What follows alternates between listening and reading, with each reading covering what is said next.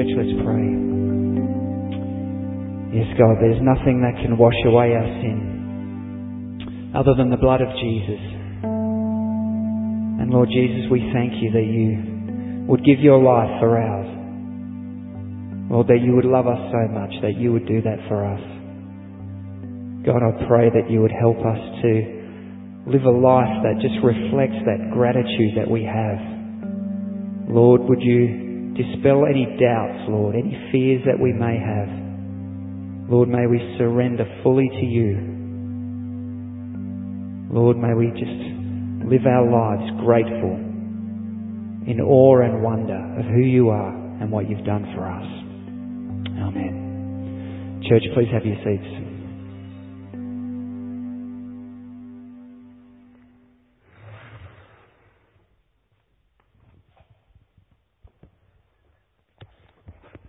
Well, thanks for having me, guys. It's fantastic to be out here in Bray Park with you all. And my goodness, this pulpit is an experience, isn't it? I feel like John Piper or something. It's huge. We've got lots of... Do you like this, Adam? I love it. It's heaps of room here. It's fantastic. Well, let me pray, and then we're going to dive into our scripture tonight. For those of you who have Bibles, we're going to be looking at Psalm 8. So if you want to just flick to Psalm 8, we're going to be resting there for tonight. Let's pray. Father, as we come to read your word and study it, Holy Spirit, would you fill our hearts? Would you fill this place that we might be able to understand, that our eyes might be open, that our hearts might be soft, that we might be able to understand your word and apply it in our lives. In Jesus' name we pray. Amen. So we're in Psalm 8. So please open that up or open it up on your devices, your phone, your iPad, whatever you might have. A.W. Tozer, in his book, The Pursuit of God, said this. He said, "The world is perishing for lack of the knowledge of God, and the church is famishing for want of His presence." Would you agree with that? What do you think of that statement? Would you say amen to that, or does that feel a little bit odd to you? I think in every heart there's this deep-seated desire to stand or to kneel in the presence of a holy, of a glorious God. Why? Because we were made by a holy and a glorious God, and we were made for Him. And as you stop and you observe the world and the kinds of decisions that our nation is making at this time, as we push God further and further out of the picture, you have to wonder, don't you? You have to wonder, are we pushing away the one thing that we need most? Are we pushing away something that we are starving for?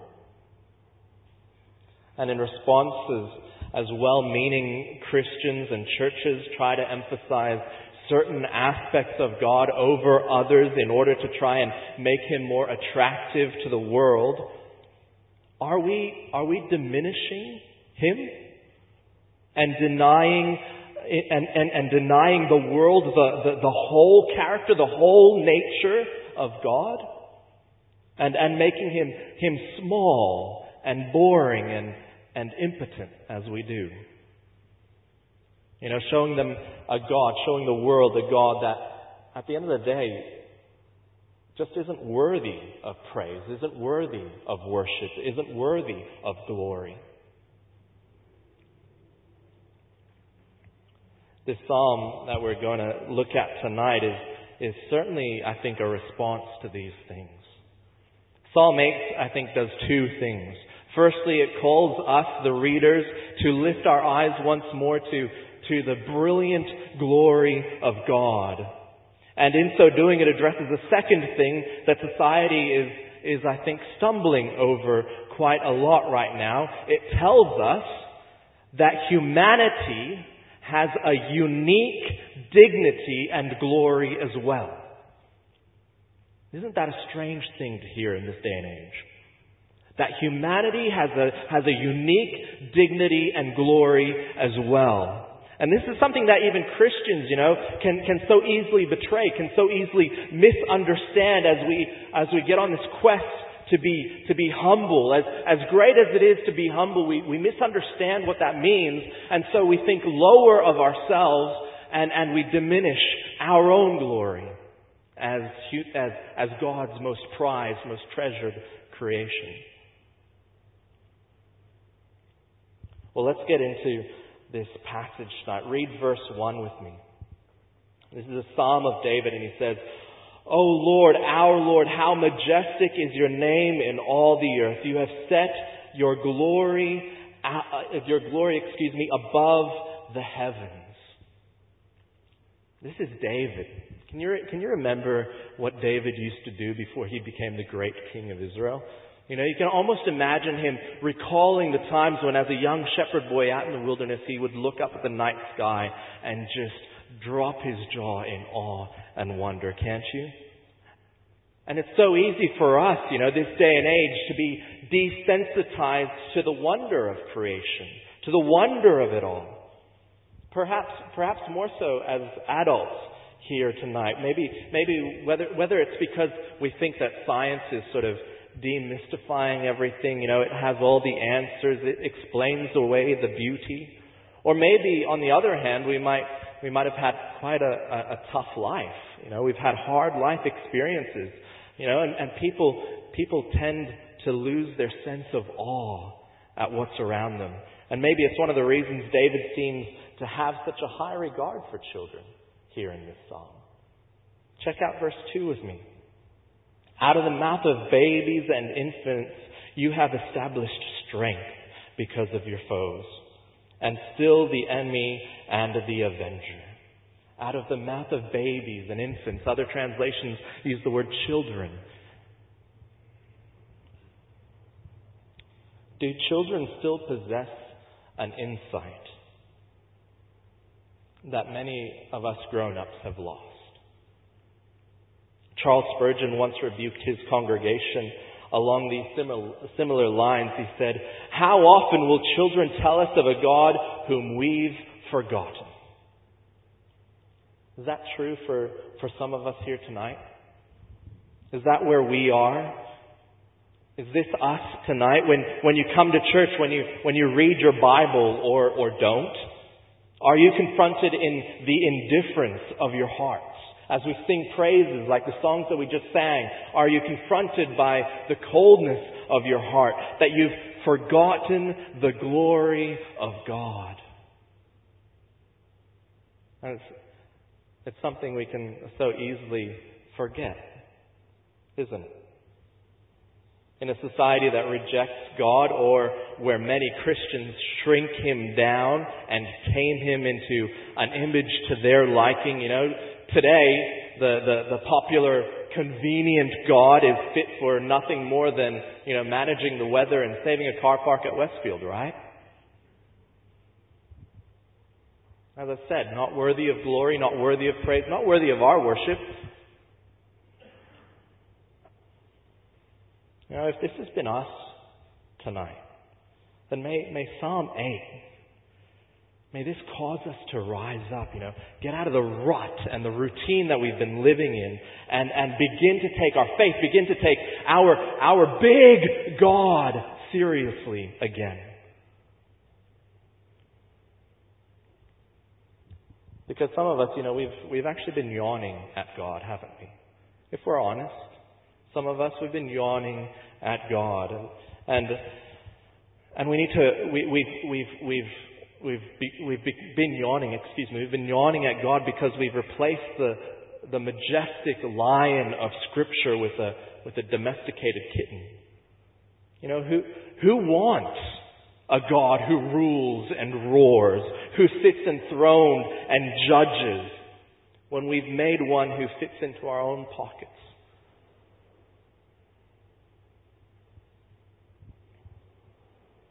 I can tell you that I do, and I know that some of you here today, you're like, yes, amen.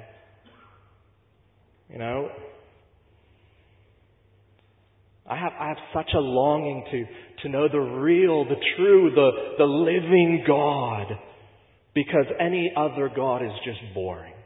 Am I right?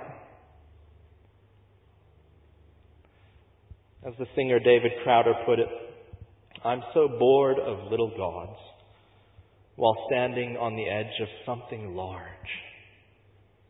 We could be consumed. What a glorious day.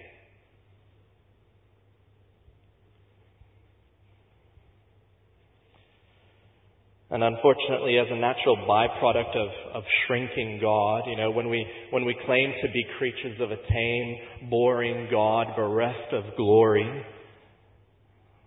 then naturally the glory of humanity, of the human life, diminishes along with Him. Is that right? And so it's no wonder that a godless world or the Christian who follows a small g kind of God begins to think that, you know what, we're not really all that special in the universe. We're not really all that special here on earth in the grand scheme of things. My wife and I, Sophie, we belong to a church right on King George Square in the city. And so I often catch buses to and from the square. One evening I walked down one of these long passages towards my bus, and I noticed a poster there that declared proudly, arrogantly, it said, "Humans are no better than any other animal." Humans are no better than any other animal. And within the context of all that we've been considering together tonight, I reacted quite strongly to this poster. I reacted against it. You see, as David continues to sort of bask in the magnitude of God in verse 3, it draws him to this significant question in verse 4. Read them with me. Verse 3. When I look at your heavens, the work of your fingers, the moon and the stars which you have set in place. Here's the question. What is man that you are mindful of him? And the Son of Man that you care for him? What is man? What's our purpose? What's our place in all of this in the universe? Why does God choose to care for us? Why does He choose to love us? You see, if God does love us, as the Bible proclaims, if His Son Jesus really did come down to earth and give His all for us on the cross, then we cannot deny as Christians that humanity has a tremendous dignity, a unique standing above all else in the universe. Genesis 1 tells us that, God spoke and His word, and at His word galaxies whirled into being, and the stars began to rage and burn, and the planets began to orbit their suns. He spoke again, and life burst into existence, filling the lands and the waters and the oceans, with life, running, swimming, growing, multiplying. And it was good. And then rather than speaking, He stoops down in the dirt. And with His own bare hands, He begins to form something different. He begins to form and mold something in His image, in His likeness. He forms mankind, and He intimately breathes the breath of life into our nostrils. Genesis 1 verse 26 tells us, Then God said, Let us make mankind in our image, in our likeness. And He continues not to say they will be equal with all the other living creatures. They will be on par with pet puppies and kittens. No. He says, let them rule over the fish, the birds, the livestock, all creatures. It's here in the Bible that we discover mankind too, as verse 5 of Psalm 8 says, has been crowned with glory and honor.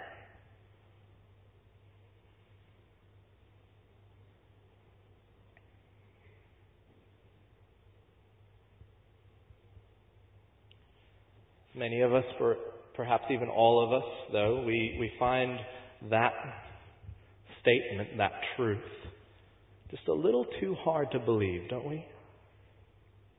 Mankind, you and me, that we have been crowned with glory and honor. You know, and we're tempted to think, if humanity ever had glory, surely it has long since passed. Somewhere way back before hatred and jealousy came into the world, before war and cruelty, before selfishness. Back when we were innocent like children, before our hearts turned dark and we betrayed God and stepped out of the light. For today we have, what have we to say for ourselves as we observe humanity, as we observe our world, as we become students of history? What do we have to say for ourselves that isn't more accurate than what Paul says of humanity in Romans chapter 1? If you've got your Bibles open, flick there, because I'm going to read a lengthy passage here. Romans chapter 1. For the wrath of God is revealed from heaven against all ungodliness and unrighteousness, against all the ungodliness and unrighteousness of men, who by their unrighteousness suppress the truth. For what can be known about God is plain to them, because God has shown it to them. For the invisible attributes, namely His eternal power and divine nature, have clearly been perceived ever since the creation of the world. And the things that have been made, so that they are without excuse. For although they knew God, they did not honor Him as God. Doesn't that strike a warning tone for us today? For although they knew God, they did not honor Him as God or give thanks to Him, but they became futile in their thinking, and their foolish hearts were darkened. Claiming to be wise, wow, that's us, isn't it? Claiming to be wise, they became fools and exchanged the glory of immortal God for images resembling mortal man and birds and animals and creeping things.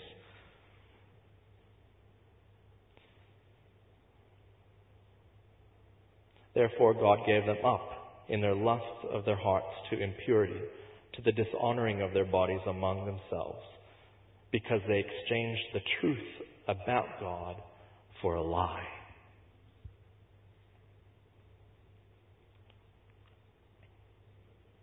I guess with that said, if we're really honest, then maybe as one writer put it, we're all simply glorious ruins. We've failed as image bearers of God. We've denied Him glory and thrown ours in the mud as we've done it. Claiming that, mankind is now the least of creation. And this is where God's majesty and glory begin to shine the brightest. You see, where we may be glorious ruins, thanks be to God, Jesus is simply glorious. Amen? Though we turned our back on the light and embraced the darkness, Jesus pursues us into that darkness. The true light entered in after us. John 1 says, the light shines in the darkness, and the darkness has not overcome it. The story of the Gospels is that Jesus joined us here. That He became one of us, lived as one of us. The glory of God incarnate in human flesh. But unlike us, He did not betray that glory. Hebrews chapter 4 verse 15 says, though He was tempted in every way that we are, He was without sin. He lived the life that we couldn't. Where we failed, He stood strong. And then, in order to save us, He died in our place, a substitute for us on the cross. Jesus, Emmanuel, God with us. He jumped into the pit with us in order to lift us out of it. Perhaps the most famous verses in the Bible, John 3:16, "For God so loved the world that He gave His only Son, that whoever believes in Him shall not perish but have everlasting life."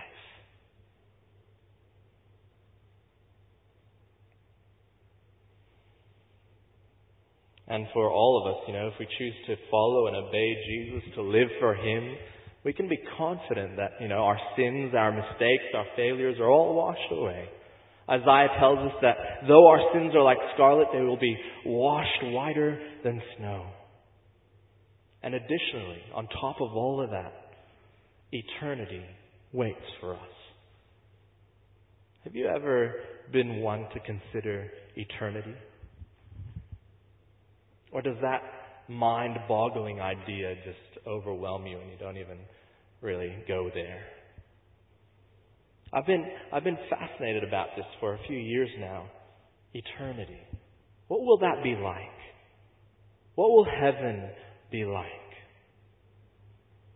In eternity, it waits for us, and there we will receive a crown of glory, only to lay it down at the feet of the resurrected Jesus in a perfect, ceaseless form of worship, singing glory to God. And if you're here tonight and you've forgotten the glory of God, tonight is an opportunity for repentance, to acknowledge it, and to allow the Holy Spirit to renew and refresh your spirits tonight.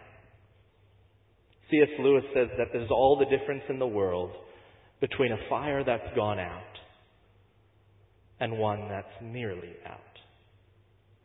Is your fire tonight nearly out? Then I encourage you, surrender it to the Holy Spirit, and may the Holy Spirit stoke those flames anew again. And if you're not a Christian here tonight, you're just sort of exploring, or maybe one of your friends has invited you along, then please consider Jesus, Consider the God of the Bible, who in this world where humanity is diminished, where God is pushed to the sidelines, Christianity tells us of a people who are worthy of their God dying for them.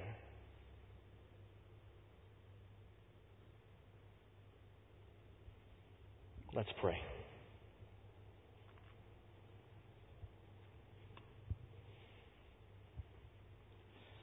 Father, as we have just studied this little chapter in Psalms, Psalm 8, Father, may our hearts, by the direction of your Holy Spirit, cause us to say, O Lord, our Lord, how majestic is your name in all the earth. Father, as we stand now to sing a couple more songs, Holy Spirit, would you speak to us individually? Would you meet with us? Some of us, Lord, we've forgotten the glory of God. We need to remember. Help us to remember. You are a God who reminds His people all the time. Please remind us tonight. In Jesus' name we pray. Amen. Thanks, Gareth. Church, I want to invite you to stand. We're going to respond to that message in song, and we're going to sing a song that just is a song about surrendering ourselves and laying down our lives to Jesus so that He can